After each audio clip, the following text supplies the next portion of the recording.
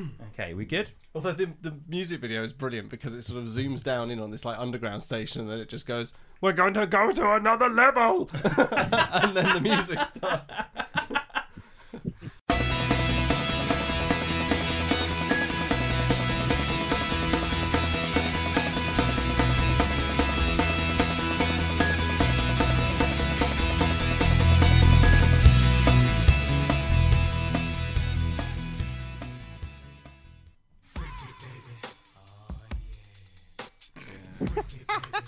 I don't like making eye contact with you while this song's on. Hello. Oh, sorry. That's the face Dan does when he's in Batchwood. Yeah. Hello and welcome to the Too Much Time on Our Hands podcast. As you can probably tell from the terrible music, something romantic is in the air. It's not sexy romantic. It's definitely not romantic. It's not romantic. Anyway, before I hand you over to Russ, whose idea this whole podcast was, he campaigned for months to get us to do this one.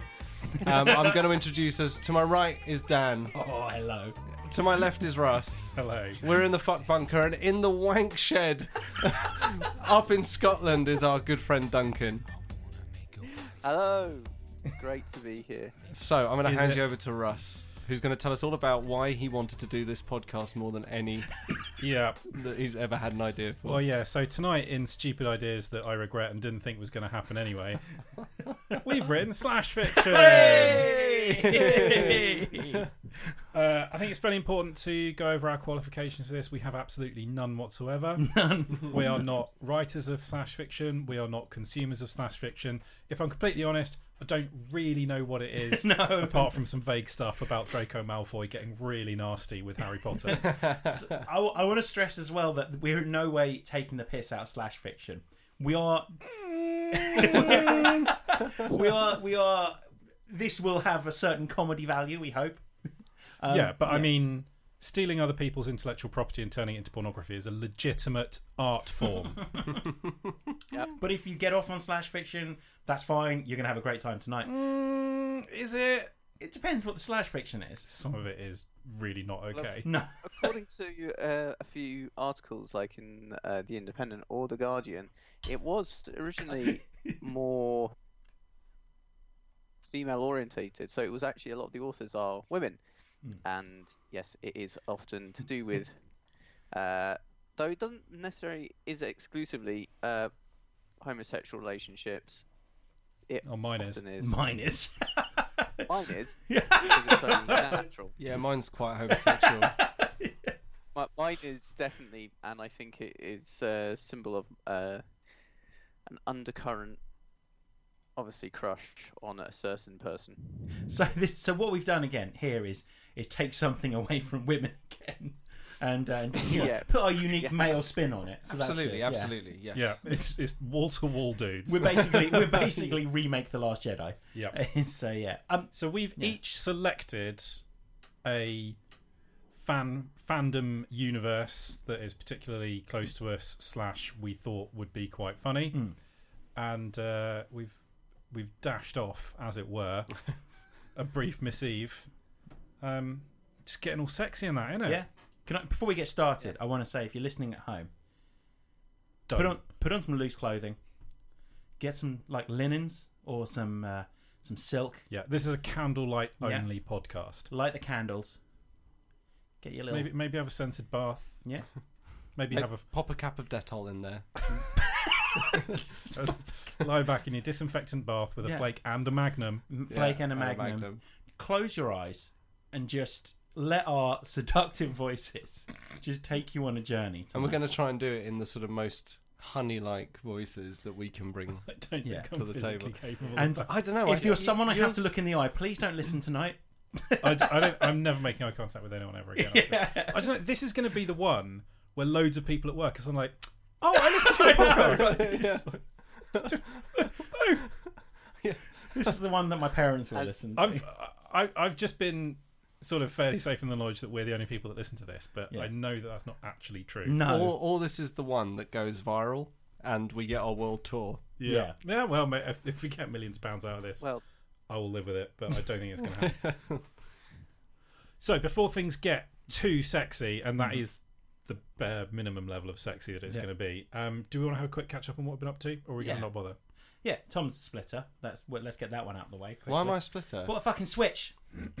So I thought we established that James Gurnalist bought a Switch, and I definitely haven't bought a Switch. Sorry, yeah. So you borrowed James Gurnalist. Yeah, absolutely. Yeah. I'll keep this one pretty brief. I've been playing more Zelda Breath of the Wild than I think a male of my age should play.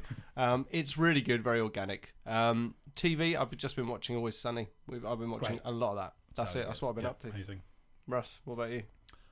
We're not long back from the Edinburgh Festival, where I saw a shitload of comedy. You did so much in such a short space of time. It's crazy. We saw 13 Yeah. 1 hour shows in 2 days and 1 evening. That's which is mental. pretty good. That's pretty awesome. So heartily recommend everyone that went to see go and see, but I'm not going to read them all out because it'd take too long.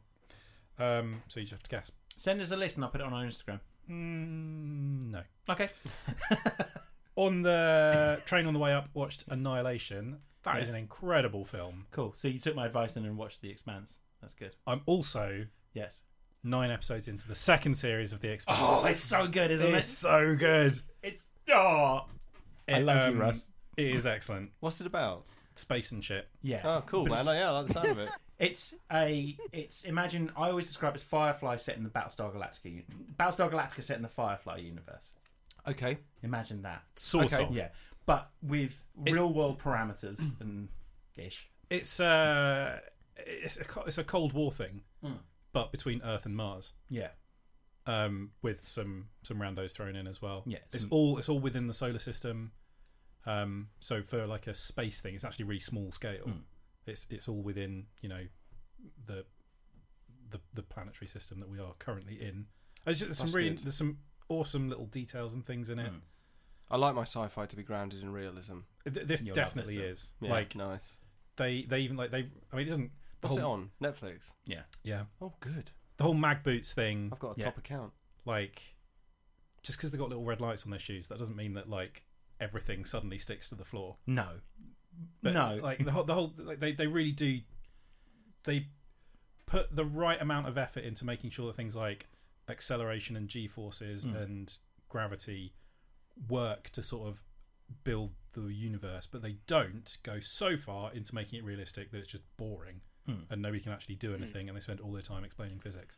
So that's quite nice. That sounds good. There's some really cool touches, like on Earth, like the sea levels have risen. So like the Statue of Liberty, they've had to build a big wall around it, and it's now like below sea level. That's awesome. Little things like that. It's Oh, really man. good. I'm Really, gonna really fucking watch good. that shit. People that live in the belt, who are the poor people that basically mine the asteroid belt, they can't go onto Earth without feeling really uncomfortable because they've lived in low gravity their whole lives. So the first thing you see is someone being tortured on Earth, and it's simply they're being hooked up and letting gravity do the work. So good. But the Annihilation, sorry, I interrupted you. Is that good then? Because I've heard nothing but good things about it. It's excellent. It is trippy as fuck. Yeah. It's kind of 2001 meets some sort of like Cronenbergian body horror thing. Yeah. It's really excellent. It's quite a mood piece. Yeah. There's not actually a huge amount of plot to it, but there's really, really good characters in it, and some that like I don't know why they thought it wasn't worth getting a cinema release. It was crying out for a big screen. Some of the visuals in it are incredible. Also played a game of Fortnite. It was shit. That's about it. Cool. Just quickly then, I finished season 3 of The Expanse, which I watched from a totally legal source. If you want me to watch it on a legal source, put it on Netflix. And Is Series 3 not on Netflix? No. Fuck. Yeah. So you're enjoying it though, yeah? That's the important thing. It's like natural success to Battlestar Galactica, isn't it? Pretty much. Yeah, it does tickle the same sort of hole. Yeah. It definitely. Yeah. Which is something that someone around this desk will be saying later. Oh, almost certainly. Yeah. But I've finished season 3 of The Expanse. I've been playing Overcooked 2. Which is Still a great reason to get in an argument with a girlfriend, so that's always nice. Good. And I have, you want to know what films I've watched? Go to, listen to this week's Theatrical Cut because I'm on their podcast this week. Oh God, you whore! Talking about The Meg, talking about the Ridley Scott films, because it's Ridley Scott they did this week. So I've rewatched Blade Runner for the 3rd time this year, which I absolutely love. And Did you watch Alien? Huh? Yeah, I rewatched Alien, but it's Ridley Scott's 2nd best film behind Blade Runner. Blade Runner's a better film. Blade Runner's a better made film than Alien as well. But that's the point. What's the point? What do you mean that's the point? I've made my point. And that was it. And I've watched a load of crappy films as well. But I've started watching Gotham season 4, which I really, really enjoy. Gotham seems to get better every season, and I thoroughly recommend it to any fans of the Batman universe because it's a great interpretation of Gotham. Oh, and if you get a chance, watch Dark Knight in 70mm IMAX. It was one of those kind of like cinematic experiences I think everyone should do if you're a fan of the Dark Knight. Oh, I've seen it. What, in I've IMAX? seen it in IMAX. Oh my god, it's Yeah, so good. it's absolutely amazing. So like it brings Gotham into it as a character almost. It becomes so you start to be able to piece together where things happen because it's Chicago is so in your face, and it made me fall back in love with Chicago like I needed that. And I really want to go back. But yeah, Tom, apart Take from me back to the Windy City. The Windy City is mighty pretty, but they... what else have you been up to then apart from I had a chest infection, Oh, okay. which was quite nice. As a smoker, Yeah, I can don't do imagine. drugs, kids. I mean, not that I do drugs, but don't smoke, kids. Stay in school. And I'm just getting over that. Don't worry, I don't think it's infectious because neither Jolie nor Vinny came down with it, which is good. Not really a lot, to be honest. Like I said, I'm consuming more Always Sunny than I think anyone should really do. I'm just binging it most nights. It's so bingeable. It's so You good. just watch them over and over. My favourite episode, I'm actually convinced now that my favourite episode is not actually Dennis, an erotic adventure, an erotic life or something, whatever that episode is, where Dee and Charlie walk a mile in each other's steps, which is one of my favourite episodes. But I realised that it's actually the Charlie work episode where Yeah, Dee's such a bitch. She's such a incredible. bitch. yeah, oh my god, that bitch, and that stool smack every time he walks by. It's just perfectly choreographed. It's almost like it was shot in one take. It's such a good episode, and just brings home what a fantastic series it is. But yeah, no, that's it really. No, that's about it. Duncan, come on, let's do you, and then we'll Do each read other. stories about people doing each other. I was up on eSale and I saw a brilliant comic called Jim Smith, who is a Scottish comic. He's a farmer, but he is hilarious. He was on Radio 4 once, and he did a whole Fife take of Star Wars, and it's hilarious. I would try and look it up. It's Jim Smith Star Wars. Just look it up on YouTube. It's really good. Awesome. But Emma had one time said she'd never really seen Brooklyn Nine-Nine, so I was like, Oh, Wow. so I was like, okay, well, I'm there's so only jealous one of way people to that do haven't this. seen Brooklyn We Nine-Nine. started Right. watching Brooklyn Nine-Nine from episode 1. that's the dream. Episode Isn't it? 3, season 1, she was in tears. So it is so funny, and we're into season 2. I'm loving it. It might have influenced my slash fiction. I am so God. excited now. I'm really excited.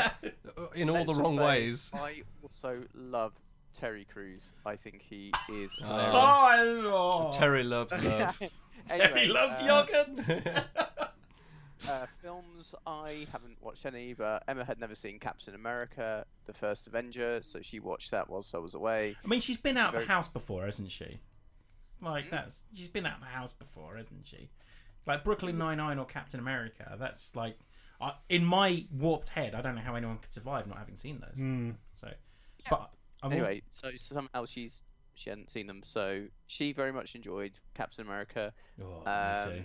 What's the name who plays Agent Carter? Yeah, I think she's got a bit of a crush on. She's just like, Agent Carter's so hot. she's not alone because I have a crush. on Agent Carter. And games, I was replaying Limbo, but then of course for our research purposes for the various love letters that have been done and are coming up, Yeah. I bought Grand Theft Auto 5. Yeah.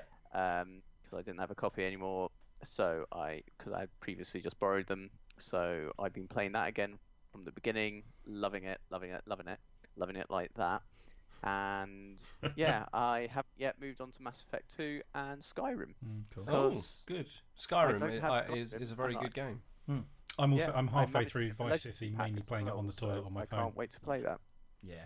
Duncan, at the end of this That's pod, you need to crazy. give me your address. That's all I'm going to say. Why? Just give me your address. I'm not going to send you anthrax, am I? Just fucking. It's. Yeah, Nowhere to well, get- if I'm going to get I could anthrax from just anywhere, Duncan, message it's going to be you, so I'm not going to send it to you. Anyway. Yeah. Yeah. Was the Meg any good? I wanted it to be better than it was. It's quite boring. Yes, because it had Jason Statham in it. What's wrong with Jason Statham? Well, Ooh, if take that back. no, I'm just saying you wanted it to be good because it had Jason Statham in it. Yeah, and it just wasn't as good as it should have been. But that's okay. It's not Jason Statham Shark Punch. I wanted Duke Nukem Forever to be good because it had Duke Nukem in it, Yeah, and that was a bag of wank. it was. It was. Should we? Speaking of bag of wank, Yeah. Why don't we get into the dirtier side of it? I don't know about anyone else, but I kind of want to. I want to have another level playing again. do you want another level? just back to on again? just to bring us back into Warm this us up a bit. while we decide. just where we were from. There we go. See, seamless. So again, right? We've all had the getting to know you bit all done out of the way. So It's like, you're basically describing the shittest swing of life. yeah, basically, 3 guys in a shed and 1 person phoning in. yeah. It was There's always someone on the wrong end of things, isn't there? Just rubbing my dick against your laptop. It's just weird, and it makes your screen all streaky.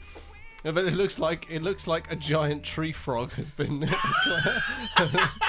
climbing all over your laptop, just with that sort of sucker Just noise. chat left. You're just staying on that one person because you can't move on. That's right. Yeah, absolutely. Okay, so who's gonna go first?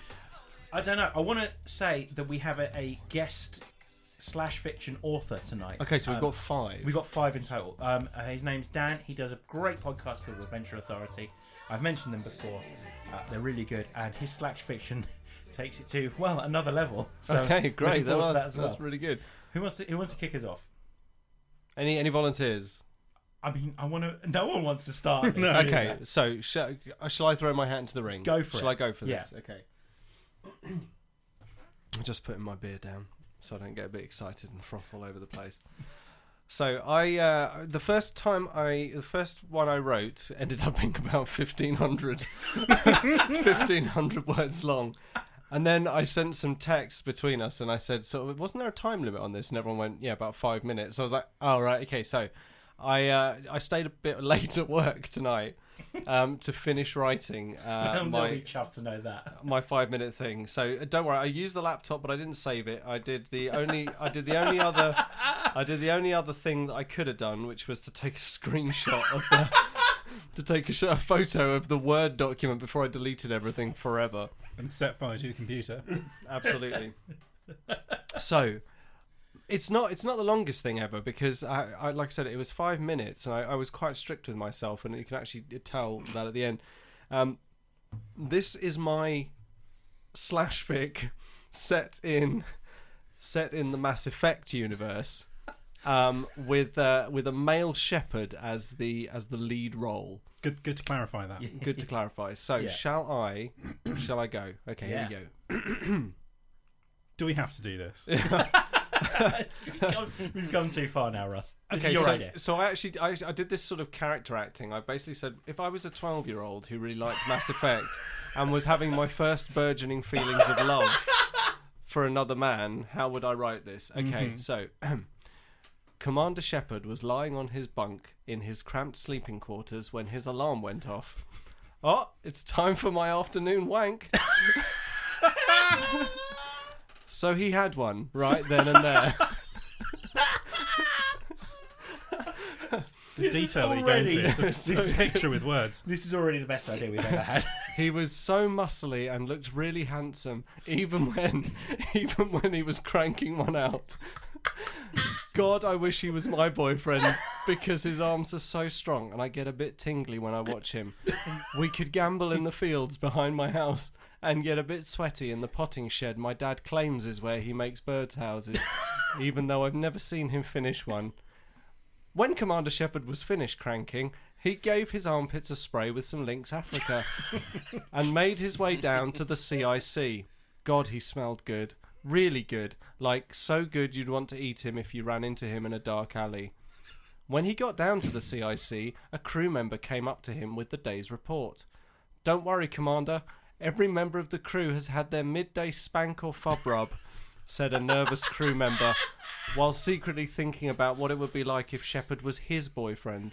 "But I would have said no, he's my boyfriend, and you keep your slutty hands off me, or I'll punch you in the fucking head if you even try and touch him. Seriously, I'll punch you right in the head." "Thanks for the report," said Shepard, eyeing the crew member gently with his eyeballs.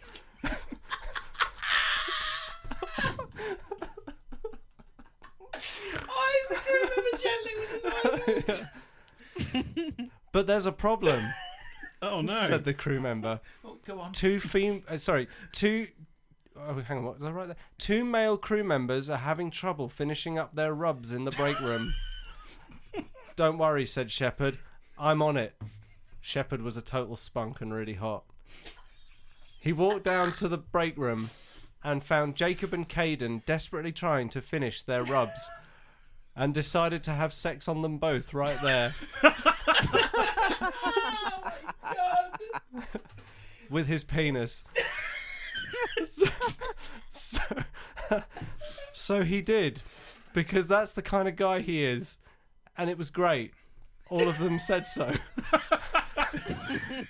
But if he... Excellent feedback today, chaps. But if either of those two ever try and touch him again, I'll properly get really mad and slap them both in the fucking heads, because he's mine, in a totally not gay way, but is kind of gay. When Shepard was finished, he said thanks a lot to both of them and walked away with his bulging pecs and biceps all shiny and spunky and stuff. It was really hot. Trust me, I'm being so serious, you guys. Anyway, that's the end, because I've nearly run out of time on this second attempt, but all you need to take away from this is that Shepard is totally buff and studly and kind of gay and doesn't take shit from anyone. In fact, he could totally have sex on anyone and they'd love it. Well, and that's the end. That's beautiful. It's amazing. Yeah. I really want to read the first attempt. So, Yeah. because It's 1,500 it's clearly words like of weirdness. that, but serious. So there we go, that's it. So as you can see, character acting a bit in there. So was the 12-year-old on his crew then? Is that what we should take away? No, from it's it was basically character acting. Like, what if I was a 12-year-old who like had been playing the games and was having my first burgeoning feelings of homosexuality? Okay. That's the sort of fan fiction I imagine would be written from it. Yeah. Yeah. So that's that. I'm quite dry in the throat now. Well, that's a beautiful piece. Yeah. Well, Dry in the throat, moist in the pants. There we go. Yeah, the desired I've got outcome. a really hot back now. I am so sweaty from laughing. Yeah, we so might much. need to crack a window. We've got a window open, but I'm scared about your neighbours. Hoping they're inside. Yeah. Not just listening, going, go on. I want to hear about and Commander then Shepard go on. doing a sex on people. Yeah. Okay. I did enjoy the phrase, he was a total spunk. Yeah. Me too. Me too. He is a total spunk. Yeah. I'm going to use that around the office. Yeah. Cheers, Jeff. You're a spunk. You're a spunk. It's like, well, thank you. What was the eyeballs thing? Oh, it was eyeing him gently with his eyeballs. Oh, that was amazing. Oh, There were moments while writing it where I was like, I'm literally sitting here after work on my laptop doing this. But I did quite like, don't worry, Commander. Every member of the crew has had their midday spank or fob rub.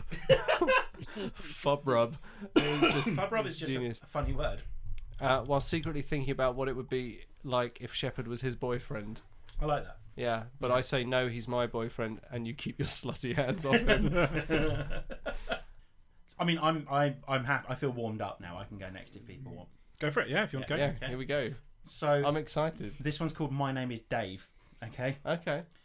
It had been a hard day down at the market for Rodney, trying to offload those knockoff Armani jumpers. Rodney had had a day of constant rejection and was in need of a quiet night at the pub. Rodney walked into the Nag's Head. "I'll have a pint, please, Mike." Rodney counted the coins in his pocket. He didn't have enough. It'd been a rough day. He looked at the change, then back at Mike's, and Like was a Mike about, Lee film so far. and was about to tell him he couldn't afford the drink when a figure cast a shadow over Rodney's hand, pushing it down. "I'll get Dave's drinks," said a sombre-looking Trigger. Trigger hands him a $5 and tells Mike to keep the change. The two then take a seat. "You're right, Dick. You're right, Dave," Trigger said, before taking Nearly went off piece there. "You're right, Dave," Trigger said, before taking a sip of his pint. "Do you ever just want more, Trigger, from life? Ever think that you're just wasting everything? That we just don't live in the moment enough?" Rodney said, holding back the tears. "Sometimes, Dave, I think maybe go for the expensive broom, but I've invested so much in my old one already." Rodney looked puzzled, put his hand on his pint glass and started playing around with it on the table.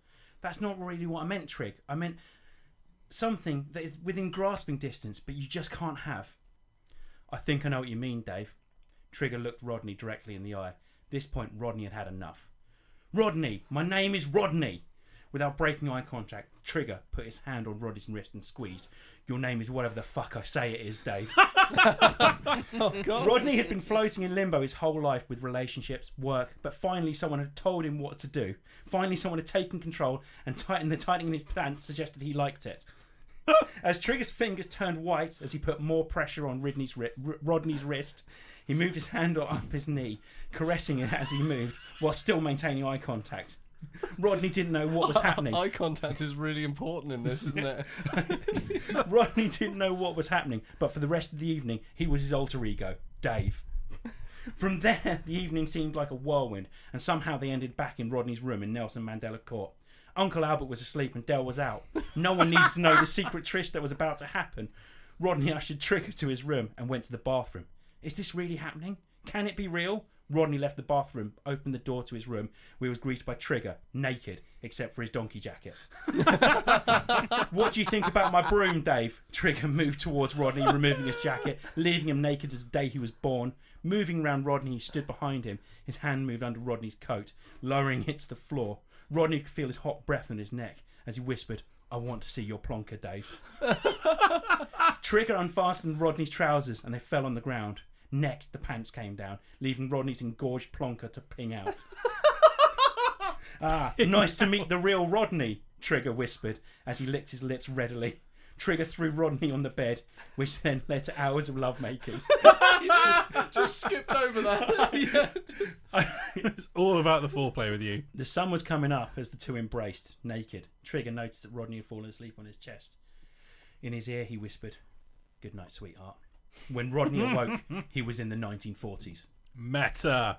Wow, that Shared is- universe! Yeah, that's Yeah. amazing. That was disturbingly intense at the start. That was really intense. That was brilliant. Also, Alright. can I just say, excellent use of the phrase "pinged out." Yeah. Rodney's plonker pinged out. Nice alliteration. Brilliant. Oh, yeah. So I started off writing it I feel yesterday like I morning. need a and went- shower. and I was like, I don't know, I don't think I can do this. By yesterday evening, like Sarah was coming. It was "Are you just done? I've got- gushing out of you, wasn't it? Just 5 more minutes. It was like one of those montages where like people are pulling like the paper out of typewriters. But yeah, Has she read it? no. I think that's for the best. That was brilliant. So you didn't Well. ask her to proofread? No, I thought I'd done a good enough job. Tea times on BBC Two are never going to be the same again, are they? No, I really wanted to do something subversive, something that's not been done. And I might post this because I looked and there is no Only Fools and Horses / fiction. Plenty of fan fiction, but no / fiction. I told you this was where we made our millions. Yeah, exactly. So I might put it up. When you I see would what put it up. happens. Where? Oh, on one of the many / fiction sites. Can I that just I'm say sure that exist. also one of my favourite bits was like after the really intense build up, it just suddenly went, and then after hours of lovemaking, I realised I got to about 560 words at that point. So I'm it's like, so good. I was, So- I was right with you. It was like watching Jackanory or CBeebies bedtime. I wanted a big twist. So the bit where they're just talking like, about their lives and everything, and then I wanted, Trigger to just really take control and make it really 50 Shadesy. That's what I was going Is for. this breakfast cereal? It basically is, isn't it? it comes in a bag like normal crispy chalky treat mix. Yeah. It doesn't advertise itself as a cereal. The What fact that we put it in a bowl probably doesn't help. That is crying out for some ice cold milk. Isn't I it? know. While I'm here, should I do Dan from Adventure Authorities, and that splits up everyone? Sure. Yeah. Just need a moment to calm down. He said I've got to try and do this in a vaguely Liverpudlian accent. So we'll see The how long. ultimate boner killer. We'll see how long that lasts. Thomas and James bump buffets. Oh, good grief. Oh my god. It's Thomas the Tank Engine. It was a warm Thomas the summer's Spank evening Engine. on the island of Sodor. As Thomas crested over Gordon's Hill, he watched the sun setting in the sky, coating the scattered clouds in a blood-red glow. What a beautiful sight, Thomas exclaimed. His chimney whistled and whooshed with glee. So taken in by the setting I'm sun... going to drop that phrase into casual lovemaking from now on.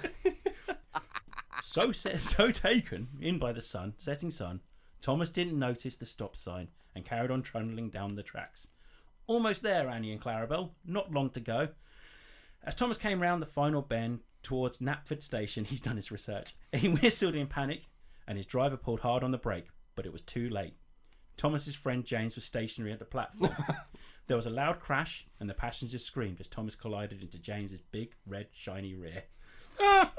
The steam was knocked out of James's tall, hard chimney tack as he was shunted violently off the tracks and onto his side. Thomas felt his wheels leave the rails for a brief moment before his shiny blue body fell with a crash atop his friends. I'm going to stop the accent, sorry, Dan. Thomas lost consciousness amid the wails and screams of frightened and injured passengers. It had been a few months since Thomas had crashed. Okay, space.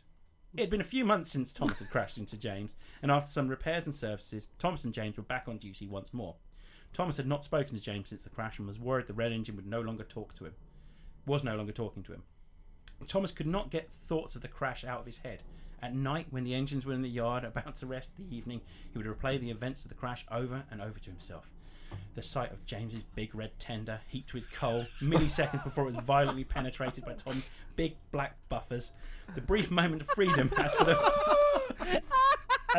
first I think time in his life. bigblackbuffers.com is an actual site, isn't it? Probably, yeah. The brief moment of freedom as the first time in his life, Thomas's wheels became separated from the rails that had always imposed his limits on where he could go. His robust blue metal frame crashing in on top of James's beautiful red body. The last sight Thomas could remember before he lost consciousness was James's turgid black chimney stack ejaculating thick white steam onto the tracks. Oh god. As Thomas thought back to the moment of the crash, he could feel his cylinders and pistons churn and pump within him with a new kind of excitement he had not experienced before. The next day, Thomas was working in the yard, pushing trucks back and forth. He was daydreaming to himself when one of the trucks told Thomas to watch what he was doing. Thomas' chimneys hissed, and he shunted the truck as hard as he could. "Ow," said the truck, "not so hard." "I'm only getting started," said Thomas. Thomas's smoke box got hot and his boiler bubbled. Oh, God. Thomas reversed a little way back down the track, then came thundering back towards the truck. The thick, flat heads of his buffers impacted the small truck with force. An orgasmic explosion of black coal erupted from its body as it shattered into many pieces. Thomas whistled and his bells buzzed, but it was not enough for the excitable blue engine. There's something missing, he puffed. Thomas heard the pip-pip of another engine. It was James. James stopped and stared at Thomas intently. Thomas blushed and looked about him nervously. Pip, pip, James's whistle went. When Thomas said nothing, James whistled it once more. Pip, pip. Unsure of himself, Thomas whistled back. Pip, pip. Pip, pip, James went and smiled. He winked at Thomas before slowly pulling away James's tender. James's tender bounced and wobbled behind him provocatively. It made the little blue locomotive's firebox red hot with desire. When James had got a few hundred yards down the track, he stopped. Pip, pip. Then after a moment, he paused to start and started moving again. Pip, pip, Thomas replied. Then he started to follow the red engine. James thundered along the track with Thomas following after him. The two engines continued to gain speed. Thomas's boiler was bubbling over with excitement, and the sight of James's thick black chimney stack ahead of him and the white plumes of steam pumping out from its top. His Dan eyes, is visibly rigid by this point. his eyes traced the hard lines of James's form, his thick gold dome and the sleek, shiny red paintwork that James was always so proud of. The only thing more beautiful to Thomas than James's red engine would be the brutal erotic destruction of his beauty. Thomas wanted to penetrate James, violate him with his own body, and merge the two engines into one glorious heap of twisted metal and pistons. He followed James as he whooshed past Titmuth Station, Great Waterton, Knapford, and Wellsworth Station. Thomas closed the distance behind the two. He whistled, then shunted James, a forceful but restrained tap from behind. James whistled back teasingly. Thomas puffed and pumped the big red engine once more, harder this time. James's rear end lifted from the tracks for a moment. James whistled a moan. "You're a bad engine, Thomas." The tracks split before them. Thomas shifted left and rumbled alongside James. The two engines pipped and whistled in unison. "I'm going to wreck you, James," Thomas said. "Fuck me up, James." Hang on. "Fuck me up," James said. The track Thomas was on curved way up the hill, and it didn't matter. They both knew where the track would end. Thomas thundered down the hill and whished past the watermill to his final destination.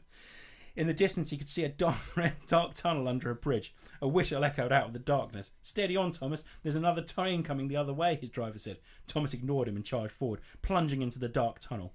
Annie and Clarabel shuddered and shook nervously behind him. The tracks rattled beneath his wheels. Chugga-chugga, chugga-chugga, chugga-chugga, chugga-chugga. Both Thomas and James piped and whistled loudly as the two engines bared down on one another. The two engines collided head-on. Buffer met buffer in a violent kiss of twisted metal. Their coupling locked together. The two of them joined as one in an unholy matrimony of sexual machine death. Thomas felt the oddly erotic sensation of his driver's body smashing against his firebox. The fleshy bag of meat and bone burst open, lubricated the interior of his cabin with his fluid. The two locomotives consonnated into one another. Engine penetrated engine. Two became one. Moments before everything went black, Thomas said, "I'm only getting started." Oh, God. Fuck a doodle do. So what he's done is take Crash and put it in Thomas' tank engine. Well, I'm less Wow. worried about mine now. Yeah. So- I mean, how do you go on from there? I mean, nothing's quite going to be the same. I think so. That was Dan from Venture Authority, which is a hilarious podcast, by the way. I want to stress that. So Yeah, let's get him on at some point. Right, who's next then? that Right, was. mine is a wee bit longer. I tried to cut it down, but I needed. I tried to judiciously edit. It's all gold. I don't know. I Come can't. back to your I, own don't, stuff. I think Absolutely Russ nothing's should coming really out of this. Russ should really finish because it was his idea. But all right, This is not something I want to be associated with. Too late. Mine is set in the world of Brooklyn Nine-Nine. Sonia, I hope you're listening to this.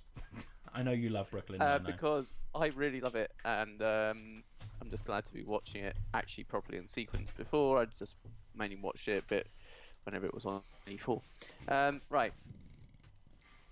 Sorry. Events had taken a turn to the worst case scenario, but Captain Raymond Holt was not panicked or worried as he looked across to the now vest-wearing, black marbled Michelangelo sculptured muscular frame of Sergeant Terry Shepherd, trained to hold back a wall from collapsing by using a tree as a prop. He turned around and thought he saw a figure darting behind one of the large tropical bushes that made up the Untouched Paradise exhibition at the Brooklyn Botanical Gardens.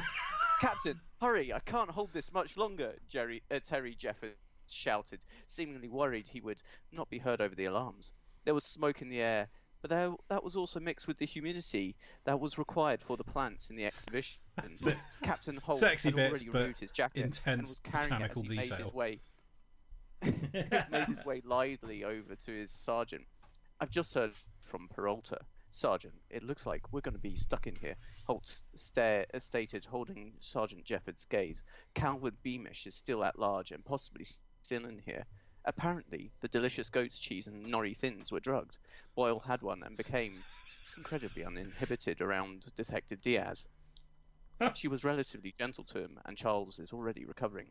Therefore, we could be similarly affected, and therefore disadvantaged. Captain, get out of here. If Beamish is here, I'll deal with him. I can't let anything happen to you. It would break my heart," Terry replied, his muscles rippling under the strain of holding the wall and the tree back. He was starting to feel relaxed, and as he did after the drugs he was given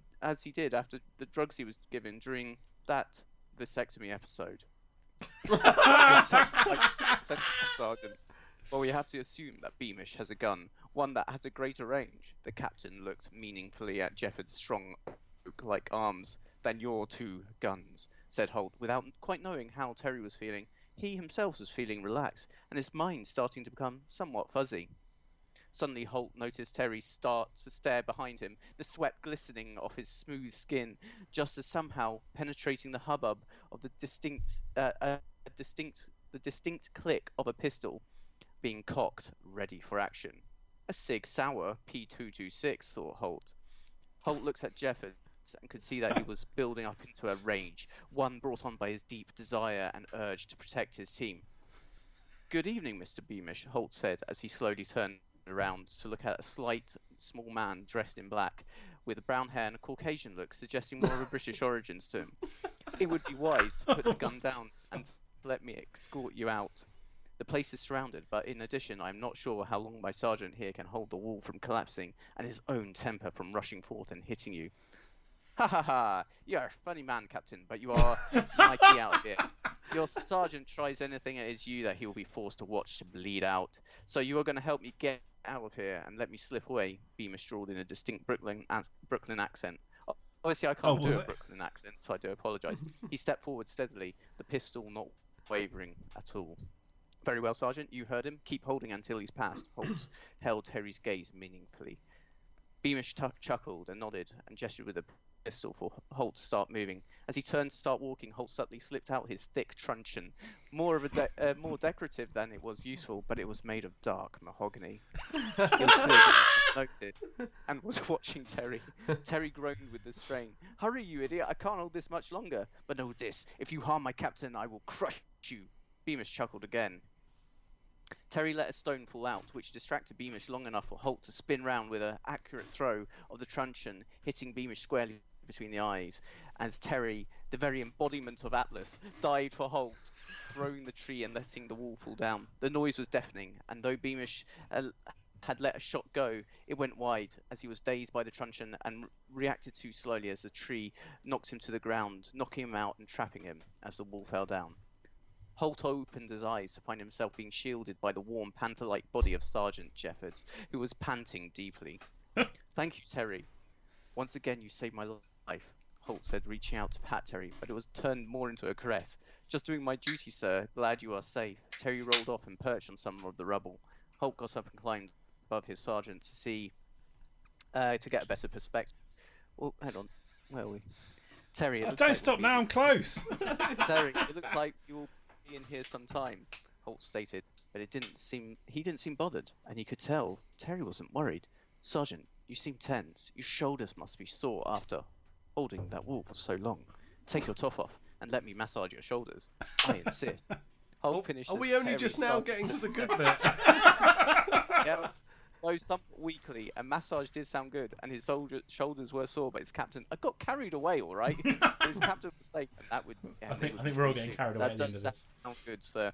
Holt removed his jacket, shirt, and trousers, and has suggested that the sergeant should do the same, just because, you know, the night was cool outside, and they needed to make sure they could acclimatise. Terry nodded sluggishly. This made sense. He removed his trousers, but took his phone out. In case of cool, he mumbled. Soon, Holt was working away at Terry's tense but Adonis-like shoulders and arms. That does feel good, sir. Where did you learn to do this? Terry asked, pleasantly surprised at Holt's soft but firm touch. I took many a class in physiotherapy massage techniques during my last placement. It looked good on the CV to have other interests out of work, but could still be relevant to the workplace. It was fascinating. Holt replied, starting to lean forward and run his hands down Terry's torso. I want you to relax, Sergeant. You have done so much for me. It is my turn to repay the favour. Well, that does sound good. Does sound and feel good, sir, the sergeant said fuzzily. Neither of them really knew what was going on. Everything seemed to have become hazy like a warm dream, but Holt continued to slip his hands down Terry's warm, dark, silky skin, glistening and making his torso look like one that Renaissance sculptors would have wept to have been able to work from. Soon, Holt's body was pressed up against Jeffords' back, and he said to the leant over, saying to the sergeant, I'm going to have to continue my work down your front. Terry just nodded. Holt was rubbing down Jefford's front and soon was working, rubbing his hands up Terry's shapely, thick, pillar-like legs. "Sir, that feels real good," murmured Terry. "Let me put something on for this, if that's okay." Terry reached out for his phone and put on End of the Road by Boyz II Men. "Now, this is relaxing." And Terry parted his legs. He didn't flinch and accepted it when Holt started a massage round his cock and then was slowly working his penis out of his pants. Oh, shit, I can't believe I'm doing this. This is half the reason we wanted to do this. "I probably treat you, Sergeant, to really show my thanks," Holt said deeply, slightly slurred but still distinct in his still distinct deadpan manner. Holt was taken aback by about the size. It was truly as if the sergeant was some tree god incarnate, as it was more, his cock was more like a smooth tropical branch of deep ebony warm wood. He gently took it in his mouth and started to work his head back and forth, showing his expertise in it, pleasing men, and oh, what a man to please, he thought hazily. He worked in time to the smooth tones and rhythm of Boyz II Men. Though others would need two hands, he interchanged working the sergeant's shaft and balls with one hand, and with the other started to work himself. And felt a large hand ruffle his wiry short hair. Holt ran a hand up Jefford's abdomen and caressed his nipples. Terry groaned again. He couldn't help himself. Holt pulled Terry's python-like cock out of his mouth and started to work. "Sergeant, just like when This we is worked really ramped up. out of your home office and we had pie, I want you to crumb me on. I want you to crumb on me." Yes. Yes, correct. Was this whole thing working up to that pun? As appropriately, they came to the end of the road. Terry slumped drowsily onto the glass house damp floor. Holt used nearby moss and ferns to clean up. "You hold me as I finish off." "Yes, sir," slurred his sergeant. Holt was soon in Sergeant Jefford's big, strong, safe arms, and it wasn't long that, being the little spoon for once, he too unloaded his reasonable-sized weapon all over the Brooklyn Botanic Gardens glass-house floor. Whatever narcotic had been used was really starting to make moving hard. The whole managed to put some clothes on and cover Sergeant Jeffords up before he too slumped on the floor. And that's it. Oh, fucking hell. That was So much build-up, but Goodbye. the payoff was so worth it. Some excellent character work there. It really seemed like do and then that's what happens in the episode. That'd be good. That would have been a It fuck of a starts cold off as open. The full episode at one point. I mean, there is actually a bit more after that about when everyone walks in, but I decided to leave that out. It was a bit long.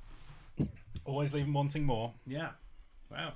Wow. I want to crumb on you. Yeah. Well, it was crumbing. Yeah, well, I think you might go to prison for that. So this has been unexpectedly brilliant. Russ, Well- you're up. Get ready to break that run. I'm sure that's not true. Okay, so this one is Toy Story 4, the sexy one. Immediately the best. Woody's body was contorted and stretched as sweat trickled down his cheek. "You know, Ham, this Bikram yoga is pretty good. I feel better already." "What did I tell you?" said Ham. "It's taken years off me. Come on, that's enough for today. Let's head back to the others." "Hey, wait. What's that DVD under Andy's bed?" Weapons of Mass Destruction 7, the final re-entry. Wow, Andy's tastes have really changed since he went to high school. "You know," said Ham, "this really takes me back. I still have fond memories of Weapons of Mass Destruction 2, Voyage of the Seaman." Their eyes locked. Tentatively, Ham reached out and gripped Woody firmly by the ring. Pulling it till the cord was taut, he held it for a single moment and then let go. Woody smiled as his voice box rumbled. "Reach for the sky, partner. It's pounding time." Within moments, Woody was wearing Ham like a glove. They writhed across the floor, scattering marbles and tiddlywinks. Faster and faster they ground together until Ham couldn't hold himself back any longer. "Wait, Woody! The slot!" Do me in the slot like the grubby pig I am. Woody slithered out and in one lithe movement was on Ham's back, pinning him to the floor and hovering his thready tip at the warm, inviting edge of Ham's tight pink money slot. Now! Cried. Woody gave one almighty thrust and Ham's stopper burst open. A shower of loose change erupted out, spraying the wall with tinkling coppers.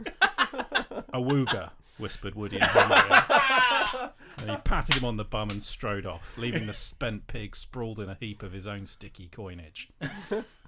Well, that was nice, thought Woody. I could do with a second round, though. Where's Potato Head? He's always game for a quick shuffle. Woody found Potato Head by the board games. "Hey, Potato Head," he cooed, quite sexily. "I'm in need of a good stretching out. Care to oblige?" "Oh, Woody, perfect timing. I've just got some new attachments in and I'd love to try them out before Mrs. Potato Head gets back." "New attachments?" asked Woody. You've always done perfectly well with just your regular hands and, your nose attachment on occasion." "Just you wait," said Potato Head. "This is going to bang things up a notch. Up your notch, if you catch my drift." "Hang on a sec."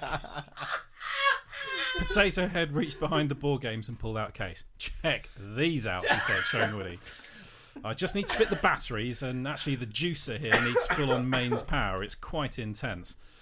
"Oh, Spuddy, I'm not sure about this," said Woody. "I think some of these are just power tools, and I'm pretty sure that thing with the rubber tentacles is banned by the Geneva Convention." "And look at Sketch." Etch-a-Sketch had crept up behind them and was twiddling his knobs furiously, scribbling a monochrome view of Woody and Potato Head as they examined the lewd attachments. "Don't worry about him," said Potato Head. "He just likes to watch and draw pictures. Here, help me slot in this one. It's shaped like a horse's." "Holy fuck, that thing's longer than my leg," said Woody. "You're on your own, weirdo. If you had your way, I'd be split in two. Bye-bye." Woody scampered off, still tingling with residual horniness. As he rounded the corner of the bookcase, he bumped into Rex.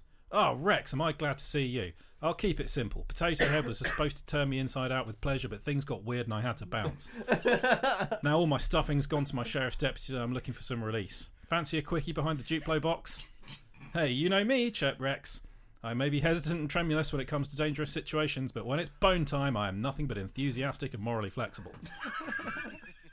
The two disappeared behind the Duplo box, followed by some vigorous shuffling sounds, a twanging noise, and an exasperated sigh. A few moments later, Woody slunk back out from behind the box, straining to tuck his still turgid crank handle back into his trousers. "I'm not going to lie to you, Rex. That was the least satisfying tug job I've experienced since I was in the Merchant Navy." "I'm sorry, Woody. My little arms cramp up with repetitive oscillating actions. I've told you before, we need to try something else. And risk shredding my prong on those canines of yours again? Not a chance, pal. I needed 7 stitches to reattach my banjo string after the last noshing you tried. Forget it. I'm just going to have to find somebody else to deal with this throbbing stonk on. You go finish yourself off if you're even capable of that, you tiny four-armed freak. Jesus, no wonder you bellends are extinct." "Hey, that's uncalled for. Sorry, Rex, I'm a bit frustrated." It's okay. And don't worry, I'll just use one of Potato Head's spare hands as an extender when little Rex needs to roar." Woody strode off, still burning with unreleased passion. God, he thought, what's a cowboy got to do to get a good ploughing around here? Suddenly a shadow swept across him and in a blur of extending wings, Buzz landed in front of Woody. "Hey there, partner," Buzz growled seductively. "I hear you're looking to be taken to infinity and beyond." Nice. Woody grinned. "Buzz, are you a sight for sore eyes and an increasingly aching and swollen set of cotton testicles? Get over here, you plastic stallion." "Roger that," quipped Buzz. "In fact, as a special treat, I think you can open my secret compartment." "Oh, Buzz," said Woody, reaching down to the special compartment that was definitely not included in Buzz's instruction manual. "You do know how to treat this sheriff right." Woody flipped open the compartment, and with a hiss of pneumatics, Buzz's special antenna slid to attention. "Oh, Buzz, it's glorious," breathed Woody as he sank to his knees.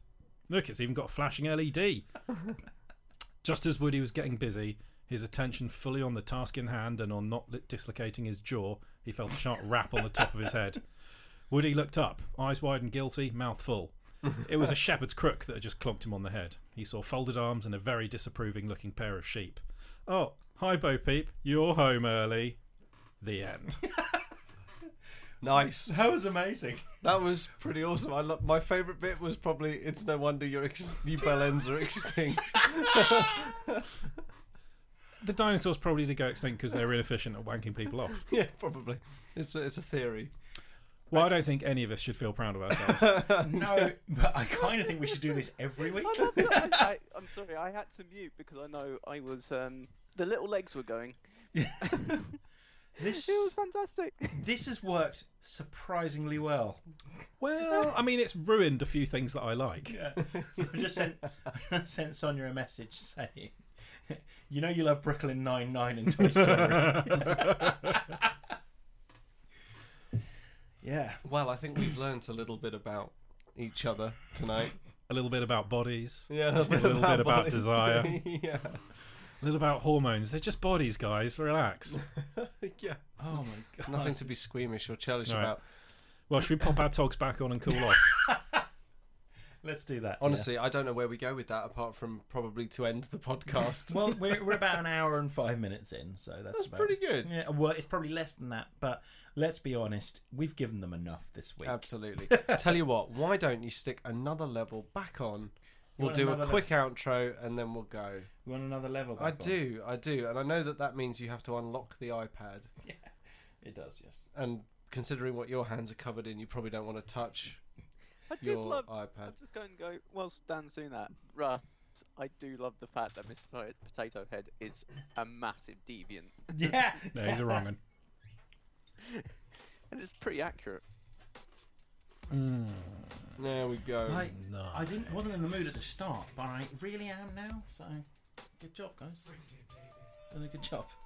So you're going to Anyway. go back, get some Only Fools and Horses up on iPlayer, shuffle one out. We originally had Uncle Albert involved in it Oh my during god. the war. Yeah, we didn't do that during the war. Well, look, I don't know really what's left to say beyond that, apart from we really hope you enjoyed that as much as as much as we did. I don't know if enjoyed is the right word. If you want to, well, I think to be honest, we've got a website. It's not really the most populated thing, but we should stick all of that up. Although I'm going to have to type mine out. Yeah. We need to stick all of our stuff up on the website. We'll just put the picture of your screen grab up We'll there. we'll put a screenshot of my one up there. If you want to follow us on Instagram, it's at TMTOOH. If you want to follow us on Twitter, it's at 2MTOOH. If you want to go and see what we're up to on Facebook, go to www.facebook.com/TMTOOH. The website address where we'll stick all this is www.tmtooh.com. And don't forget to check out our sister pod Theatrical Cut, which is Dan. Theatrical Cut Pod on Instagram and Theatrical Cut on Twitter, and they're doing Ridley Scott this week. So very quickly, best Ridley Scott film ever made. Alien. Russ, You did Probably this Alien. last week. did I? You asked. No, I didn't. I did the other one last week, didn't I? No, you did Ridley Scott last week. Oh, as really? well. Okay, yeah. Well, you're wrong. It's Blade Runner anyway. But there we go. Cool. Anyway, Yep. we all found out why the dinosaurs went extinct. So all that's left to say is Dan, goodbye. Bye. Russ, goodbye. Bye-bye. Duncan, goodbye. Why? And it's goodbye from me with an ashamed look on my Before face. we wrap up, we are definitely doing this again. Just so you know. My first one was going to be a Robin Hood Prince of Thieves based one. Oh, but yeah, little tease for next time. Bloody hell. All right, goodbye everyone. Bye-bye. Bye-bye. Well, that was fucking weird. I want to go home, Dan.